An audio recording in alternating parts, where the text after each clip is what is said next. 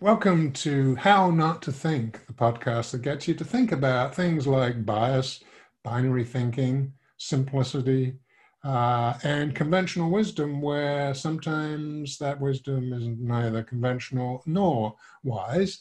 We need to take time to look at really how we're thinking and the assumptions that we are making. This is explained more fully in my book, I Think, Therefore I'm Wrong.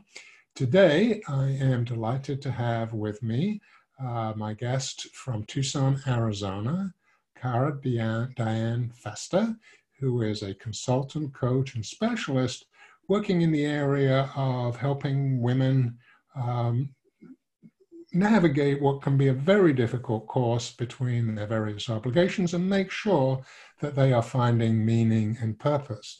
Cara has a very interesting book. I've written many books and I will write many more, but I doubt that I would ever write a book that had the title of her intriguing book, which is How Belly Dancing Ended My Engineering Career. Well, enough said. Cara, welcome. Thank you so much for being with us today. Thank you, Howard. I'm excited to be here and have this conversation with you today.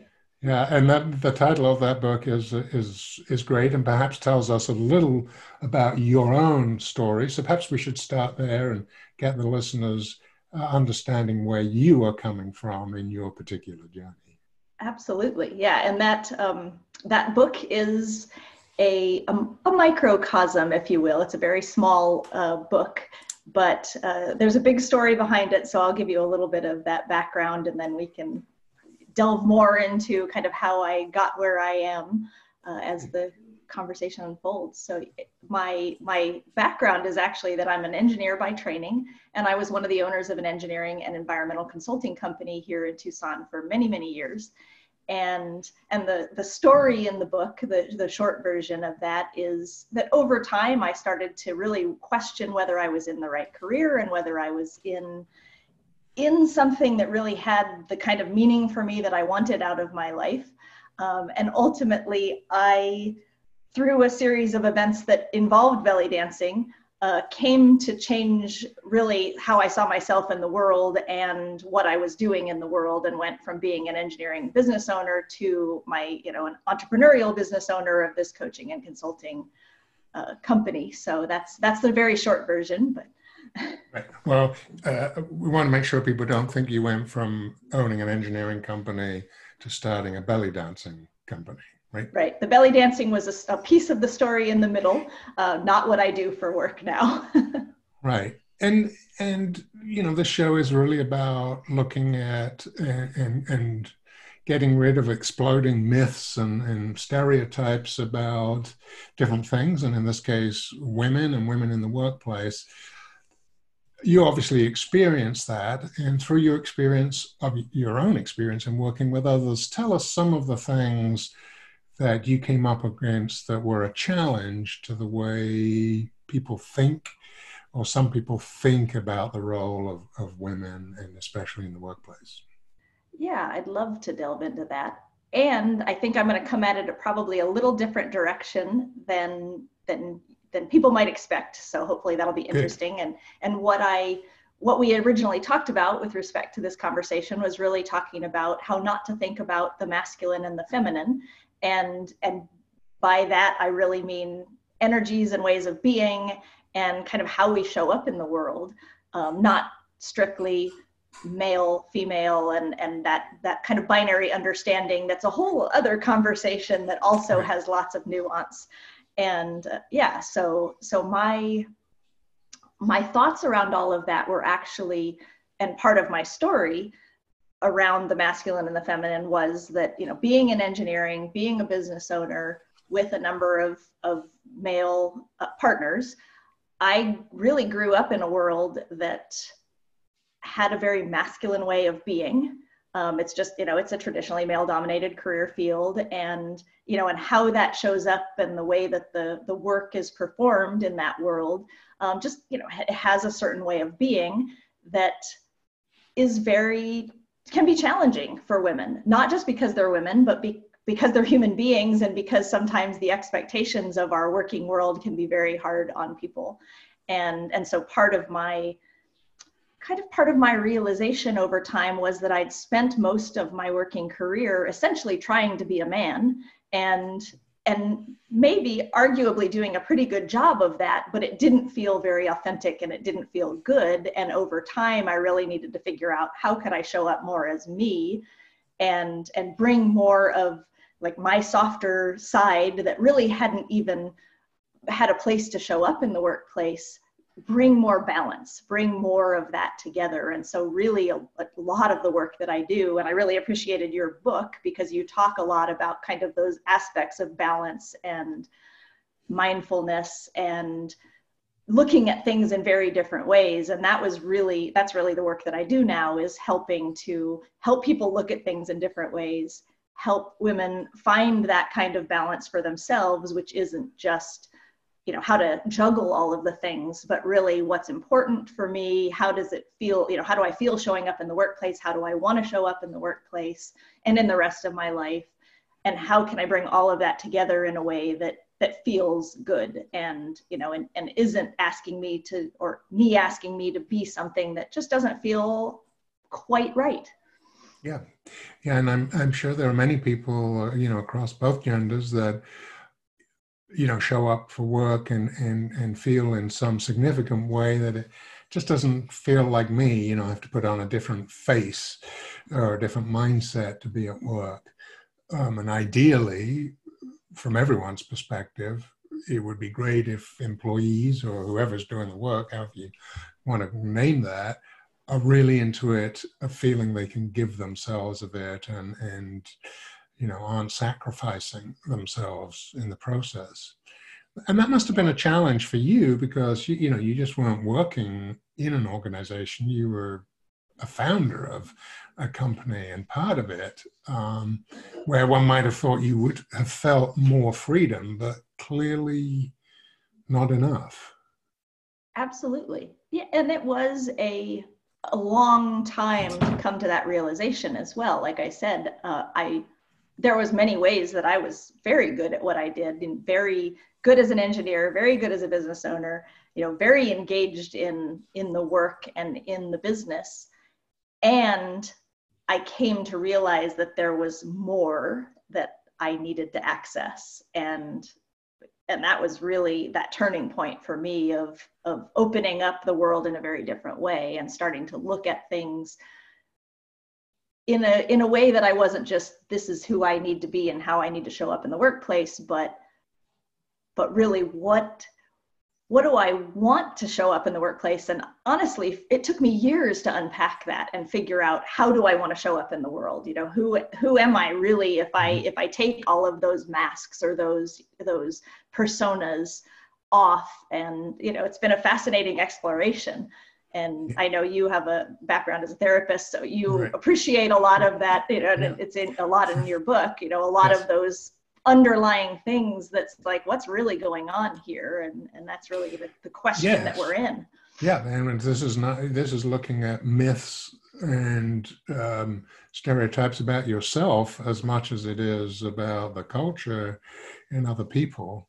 And yeah, I'm glad you mentioned that it took a while to do that, because there's a tendency when we talk about these things for people to get the idea, one day you woke up and decided this isn't for me and quit your job. And, and clearly it doesn't work like that.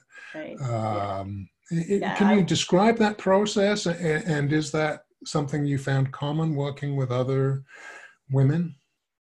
That process, just to put a timeline-ish on it, I would say I was in that inquiry for probably about 7 years before I decided to move on from the engineering company.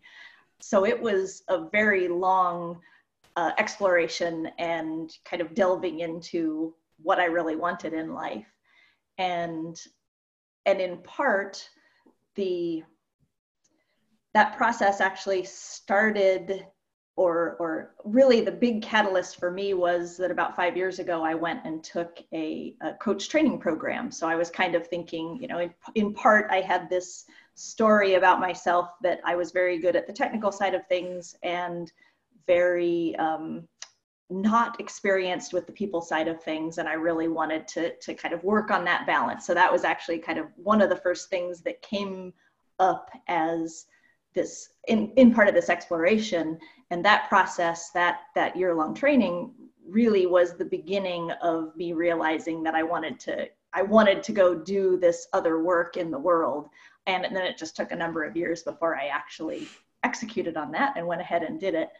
And so, yeah, I mean, hopefully I can put that out there for people that, yeah, there was many realizations, many huge moments of aha, but also it was a huge arc of time and change for me.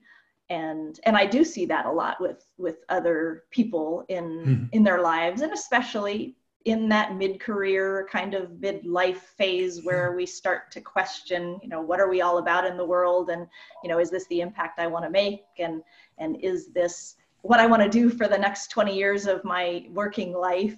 And often the answer comes back, maybe not so much. And then it's a matter of figuring out, okay, now what? And I do see that a lot with the clients that I work with, that they've spent X amount of years, right, especially in a challenging or really high paced or really just emotionally and even physically tiring kind of job. And then, get to a place where they go, well, maybe it doesn't have to be this way. And maybe I can do something that actually feels a little bit good for my heart too. And there we go. There we begin in that conversation. So. Yes, and certainly it's changing, but it still has some of these elements, in terms of quotation mark education. If you think of that as career preparation rather than personal development, you can get very single-minded and sidetracked about that, right? For sure. Oh, I'm good at this. I'm going to be, and it could be, could be a meaningful profession. I can be a doctor or an engineer. Oh, this is great. But, 10 years into it, yeah. And I have to say that there are a lot of physicians that I know,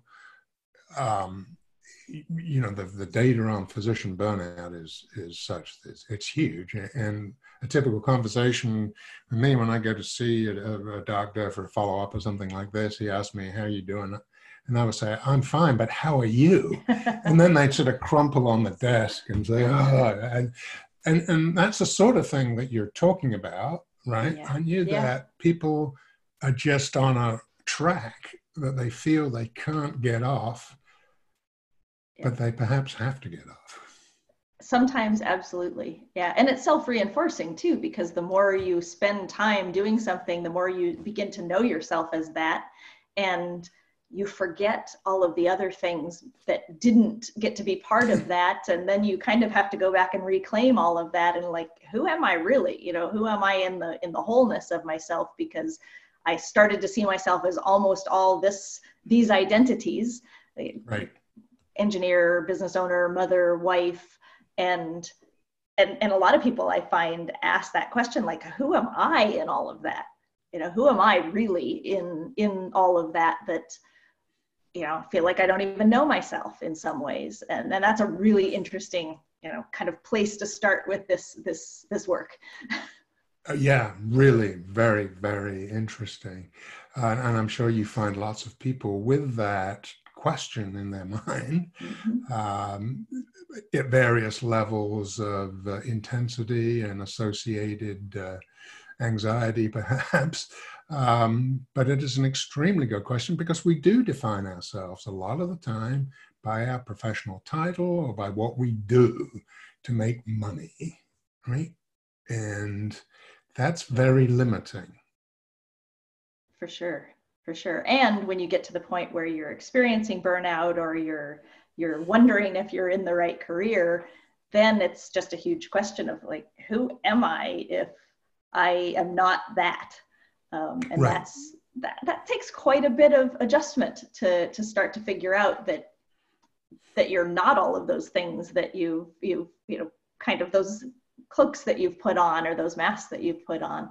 So that's, it's fascinating work. And it does tie back to, in some ways, I think that masculine and feminine, you hit on one topic around burnout, around the pace of work and around the expectations.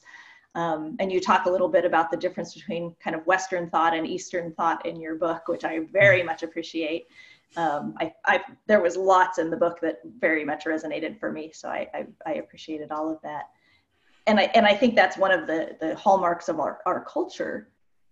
And I feel like that's a very masculine way of being. And by masculine, I don't mean men and women. Again, kind of trying to take some of that, talk also about words and how words can like really get people stirred up.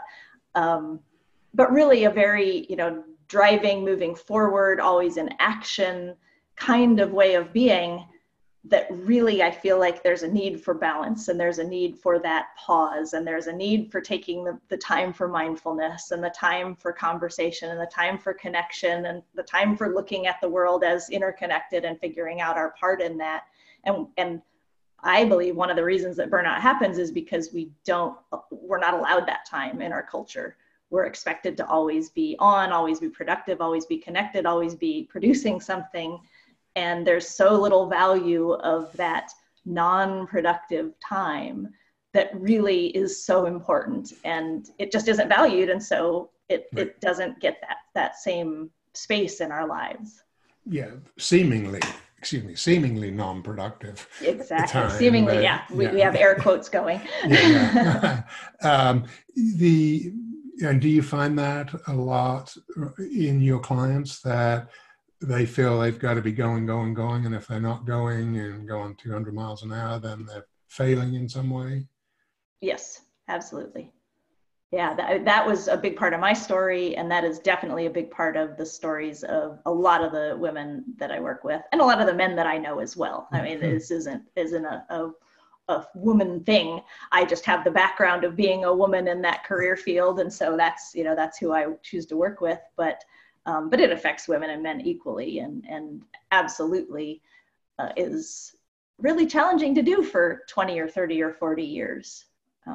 Which is why we get to where we get to. Correct. No, that's absolutely right. And it's important to understand how much you do define yourself by your career and what you do, rather than who you are. And I'm sure you work a lot with your clients on that particular topic, right? And hopefully there's some overlap between who you are and what you do for a living, but they are separate. They're separate, right? Yeah, and a big conversation that I think is important to have is, what really is success to me, to a client. And invariably, it's not the things that get defined as success on paper. And that's a big part of that question that people end up in the middle of, why do I have all of this apparent success and yet I'm not happy? Yet it doesn't feel good. And so a big part of that unpacking is just, well, really, what would be, if you wanted to redefine success in more human terms, what would that look like for you? And it's not usually more money or the house or the external success. It's feeling peaceful inside. It's, having more space and more time for my family and to connect with other people, and to volunteer and, just to do those things that really give us that juice. Absolutely. And, we go back to the studies on happiness around the world and what it really means. And of course, there is a confusion for a lot of people. People think that happiness is sort of temporary pleasure and having a good time. No, that's not what it is. Happiness, as defined by the Greek phrase eudaimonia, which is really meaning and purpose, that is what is real happiness. And, the evidence is that over about $70,000 a year, US money does add nothing to that. Yeah, I mean, financial stress can be very damaging, and you want to be able to pay, your bills, but, having millions of dollars necessarily isn't the path to happiness. Although interesting, I did see a recent study that looked at a comparison between people who had like a couple $1 million and people who had more than $10 million. And there was a difference And interestingly enough, the difference was the people who had the 10 million or more felt happier because they could give more of it away. Ah, They could use it more charitably, and it really helped their purpose. And that yeah. was an interesting piece of research that, yeah, it wasn't, oh, I have more money so I can do more things for myself. Now I've got enough for myself. Now I can give it away and help other people. And I think that would resonate with most people, that doing that would Yeah, be the absolutely. purpose. Yeah. Yeah.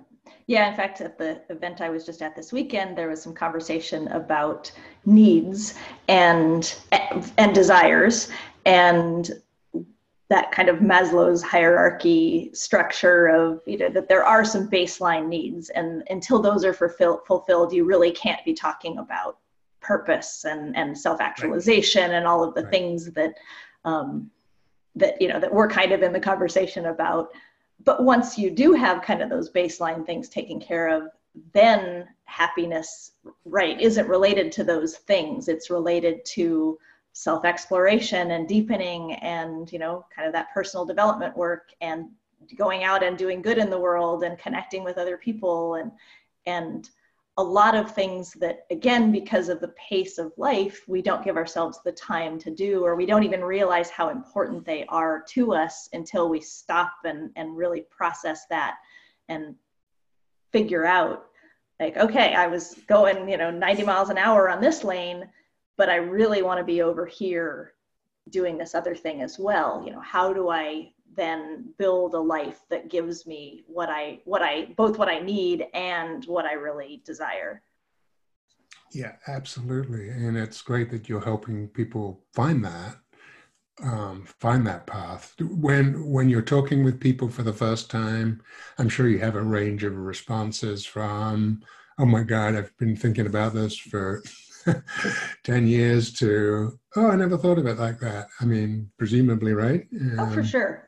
Yeah, Yeah. And there's people that are like, not everybody's our client, right? There's people right. that are Of course. more ready and attuned and kind of looking for this work, and other people who, for whatever reason, that's just not the part of their path, and that's not part of the questions that they have in life. But most, it's not uncommon. I mean, it's pretty common to talk about balance and talk about busyness with just about everybody, and Hmm. they get pieces of that. They get, gosh, I do wish that I spent more time with my family. I do wish Hmm. that I could find a way to, to change up the way that I'm doing things in life so that I had more time to volunteer.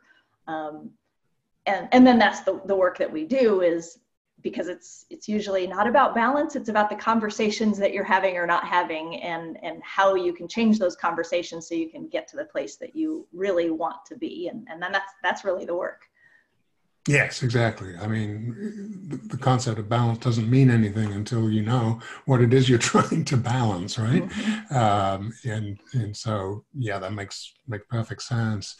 Um, your level of satisfaction, I'm sure, just talking to you personally, I'm sure changed over those years that you made that transition. I'm sure it wasn't, all smooth and all wonderful. And, one day you were fretting and anxious at work, and the other you were smiling and relaxed. It takes work, clearly, to do that. But you must experience a different mindset and life experience than you did, however many years ago you were Yeah. climbing the engineering ladder, as it were. Absolutely. Yeah. My life just feels a lot more nuanced and full, in a way. I don't mean like full of stuff, but just Hmm. full of goodness. And that certainly happened over a long period of time. And it happened with a lot, you're absolutely right, a lot of ups and downs. And that continues. I mean, life is not where you just get to a point and you're like, okay, now everything's great. Like, no, there's still challenges, and there's still days where I wonder why I left the security of this career that I'd known for 20 plus years for something completely unknown, and creating it from scratch, and look back at myself and go like, what were you thinking? But overall, yeah, absolutely. The trajectory has been towards much more fulfillment, and just more understanding of who I am, and how I show up in the world. And then that was what led me to want to do this work, because I would love to help other people have that same experience. Right. And particularly in a changing world that we live in today, at one hand, there's more opportunity to do your own thing, but it comes at a price too. Yeah. It's not that easy. So we certainly live at a time where what you're doing is very, very, very relevant. Because there are many more options for people, or seemingly more options for people than ever before. And it can be very confusing. And the notion that you say, oh, okay, I'm going to go do this, and you start off and you're immediately successful and happy. Well, I mean, that's silly. That is not how it works. No, I mean, anything in life is a challenge, and you've got to rise to it, and there's the challenge of it and all of that. And if you're not expecting that, you're in for a big surprise. But the key is, I think, feeling really good about what you're doing and what you're trying to do. Yeah. Oh, I absolutely agree. That goes back to purpose, right? That goes back to that really being tuned into what you're trying to accomplish in the world, so that when it gets hard and when you have self-doubt, you can turn back towards that and go, yeah, that's why I'm doing it. It's worth it. I'm going to stick it out. I'm going to keep working. I'm going to keep putting myself out there, even when it feels like, the world isn't receptive, because I know that it's actually out there for me. So you're right, that is a big part of the path. And I suspect a big part of your coaching, because all of us, when we're trying to change, really need support in different forms from others. And one of those is what I call anchoring. I did a lot of work for a weight loss support group called Take Off Pounds Sensibly.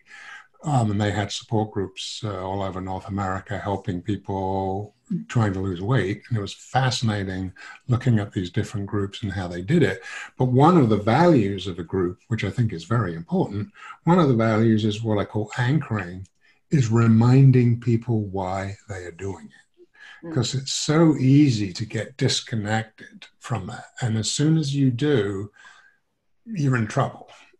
As soon as you don't realize the purpose, why am I doing this?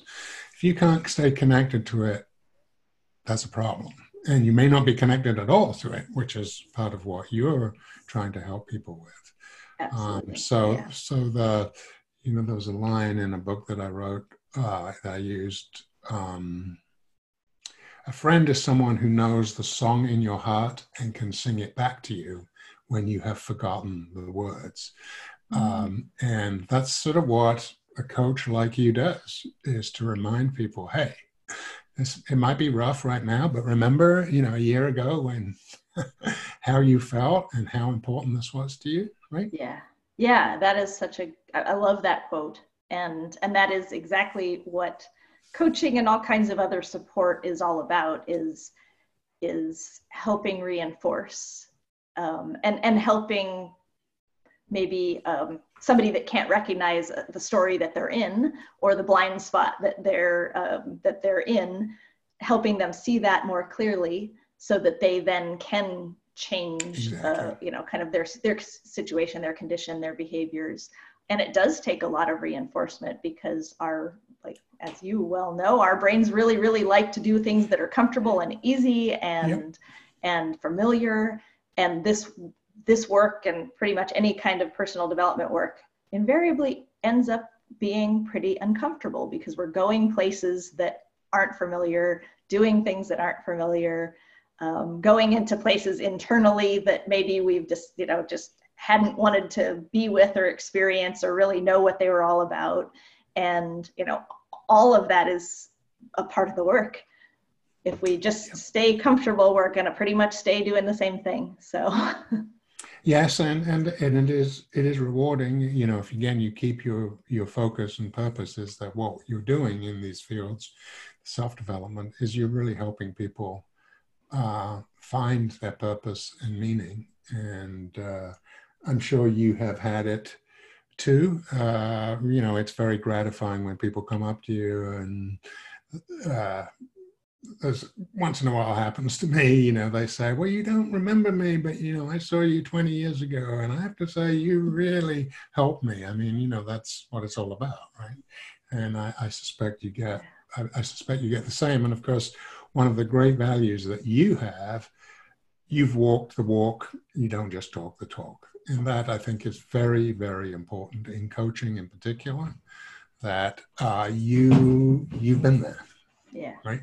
Yeah. And you have that credibility, and you know what you're talking about. And thank you. Well, no, I think that's huge. I think for anyone who is struggling with things, one of the things that I started my career in the addictions, and one of the things that I used to get from some people, well, have you ever been an addict? Well, how do you know what it's like to be an addict? And, to some extent, there was some validity to that. But, what I would point out is, well, I've never actually been addicted to a drug, but I have been addicted to other things.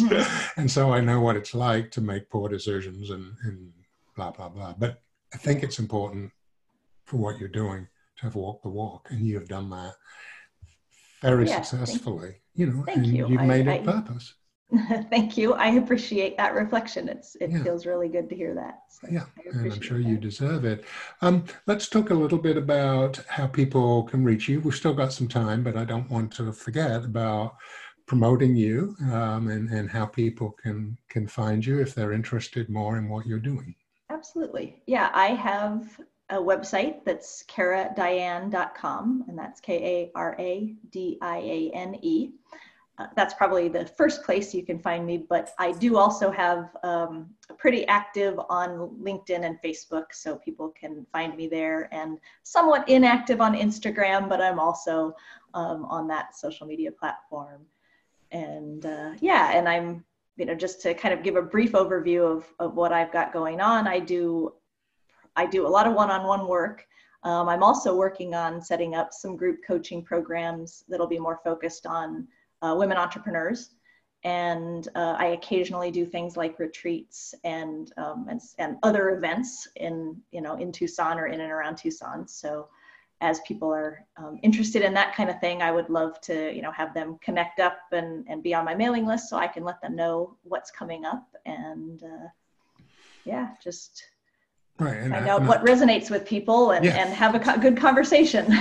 And I'm sure you would be a very valuable speaker at a relevant event on women in the workplace and blah, blah, blah, right? So yes, I do. I do a fair amount of speaking and just engaging in events like that as well. So thank you for bringing that up. Yep, that's good. So anyone listening who's interested, please go to those sites and check out Kara.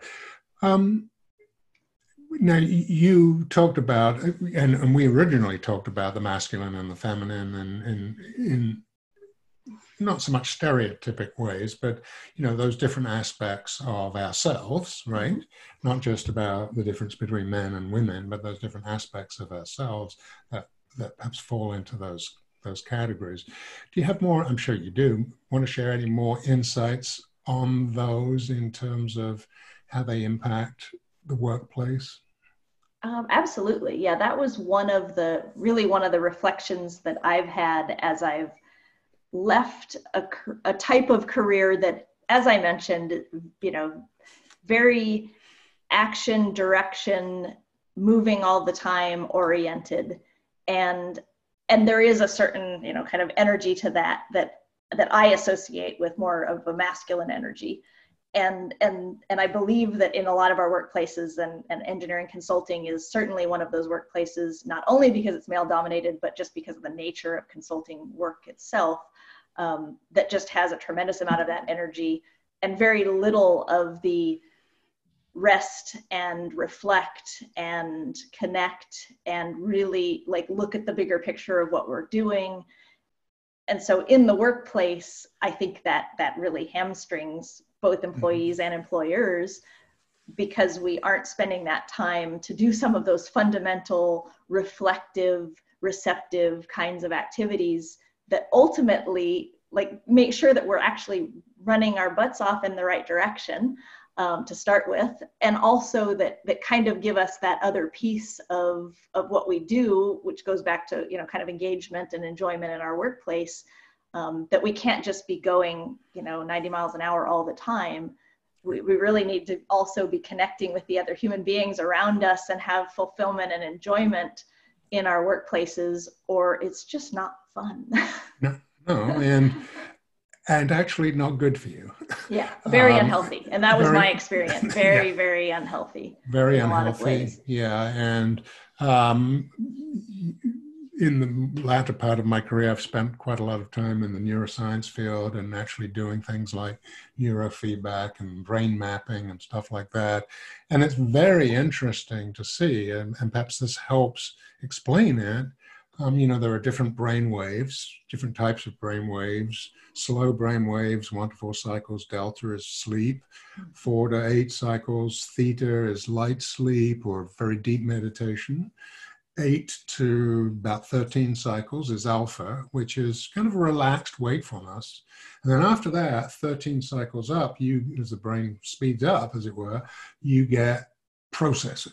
And that's what we're talking about here. Processing, thinking, working it out, you know, logic, rationality, paying attention, all that stuff. And what's interesting in that phase is the further you go up and the faster you go, you get into anxiety, you get into obsessiveness, you can even get into delusions. The brain is going so fast. And what is really critical for us mentally and physically is to come out of that beta thinking into the alpha and even into the theta waves, where we're relaxed, where we're not processing, where we can experience all of those mindfulness, meditation things are so important. Yeah. And if you live a life where you don't have any of that in, you're going to burn out and you are going to lose sense of who you are. Yeah. Because it's just, you're just like doing a test all the time rather than stepping back and experiencing and so forth. Yes, it's not possible to live that way. And I think that's one of the messages that our culture is starting to give us more and more is this doesn't work. And that's something that I do work with a lot of clients on. The mindfulness practices and just mindfulness in general is a big part of what I bring to the coaching, in part because I want to allow those tools to be available throughout the day versus, you know, like you come home at the end of the day and you crash and then you sleep and you recover a little bit, but it's not enough. And so being able to, you know, come to presence and mindfulness throughout the day on occasion and really let yourself recover and build some of that into your world, which may mean changing the way that you do things, is very important for our health and for our, you know, just really our long-term, maybe survival isn't too strong a word. And certainly our identity, you know, and the ability to do that. And also, that also leads to creativity and, you know, new perceptions of things. Yeah. You know, one of my favorite stories is about Albert Einstein sitting under a tree, just relaxing, and the clouds came through and the sun started to have rays through the clouds. And he's sitting there relaxing and he had this thought, I wonder what it would be like to ride on that sunbeam. The beginnings of the theory of relativity. You know, he wasn't in a lab thinking about how can I create it. It just happened because he was willing to experience and let that idea come to him rather than seek it. You know, and we do too much of the former, too much of that masculine push instead of relax. Because relax, some wonderful things happen. No, it's not. Absolutely. You're not unproductive when you're relaxing. In fact, you could argue quite the reverse, right? Absolutely. And that has really been my experience as I transitioned out of the corporate world and into doing my own thing. Of course, I've had some transition time where I hadn't had as much to do. And the time that I was able to spend just relaxing and writing and being creative, as you know, my creativity has just gone through the roof in that period because I had, you know, I was able to be in those, like, you know, the brain states that really are practically dreaming, and amazing things come up when you're in those Absolutely. brain states. Oh, yeah, absolutely. I mean, I certainly know that some of my most creative and best ideas have come, either when I'm, out walking in nature or jogging and just not thinking about anything, or, after I've just woken up and I haven't really got my brain, revved. That's when you get your best ideas. Yeah. Yep. Yeah. Water is a big one for me. So great ideas Uh-huh. in the shower. I think that Oh, happens yeah, for a okay. lot of people, or, Yeah, exactly. listening to Exactly. the ocean. Yeah. Well, we have definitely overemphasized this do, drive, sort of macho, masculine thing, and it's got its place for sure, but not 24/7. Agreed. Yeah. So you're doing a great job educating people and hopefully getting rid of that illusion, because certainly I know personally that that's what one has to do. Otherwise, you just get lost. Yep. You get lost. Yeah, absolutely. And I was for many, many years, and it took me a long time to find myself again and to figure out what I wanted out of life. But that was, that starting to build in the pause was the very beginning of that. Yeah. So we've got about 5 minutes left. Are there specific advice you would give, general advice you would want people to, or perhaps not so much advice, but some themes that you might want people to think about on this issue? Yeah, I think I alluded to it at one point in the conversation, and that is that and you even have the quote in your book. It's a famous quote about, the mind state that created the problem is not, one that can solve the problem. And so there's always kind of that act of elevating a little bit or separating from the problem, which again, mindfulness is, a great baseline, because that's the work, is to be able to step out of the, what feels like the problem and look at that whole situation from maybe a slightly different level. And so I really feel like when we're looking at balance in life and people say, oh, I'm so busy and I just don't have time, the question that I always have is, what are the conversations that are and aren't happening? Because it really is about the conversations. It's not about balancing and juggling time better or being more efficient. It's about, what conversations do I need to have that I'm not having? What conversations need to change or need to be had in a different way so that, I can get what I need to actually be able to do all of these things. And it turns out you can once you start having those conversations. But mostly we don't look at it that way, and we avoid the conversations. And then that's really the work is, why am I avoiding that conversation? Why do I not want to ask for more engagement from this person or my spouse, or, change the terms of an agreement in a relationship or something like that. And once you start doing that work, it really all kind of works itself out. It's really quite amazing. Yeah, I am sure it is. And I'm sure you're helping many people and will continue to do so. Again, one last shout out about where to find you again is?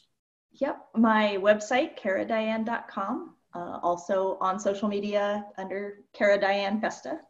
And I did want to mention that that book that you mentioned at the beginning, if people are curious about more of the story, there's a blog on my website that's a version of that. And then I also have an ebook version that I give to people. So if you would like to reach out to me and ask for a copy of the ebook, I would be happy to provide that. Thank you. That's very generous. Thank you so much for your time today, Cara. It's been really great. I know you can continue to help a lot of people.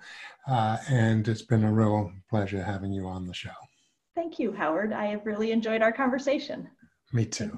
Thank you for the opportunity.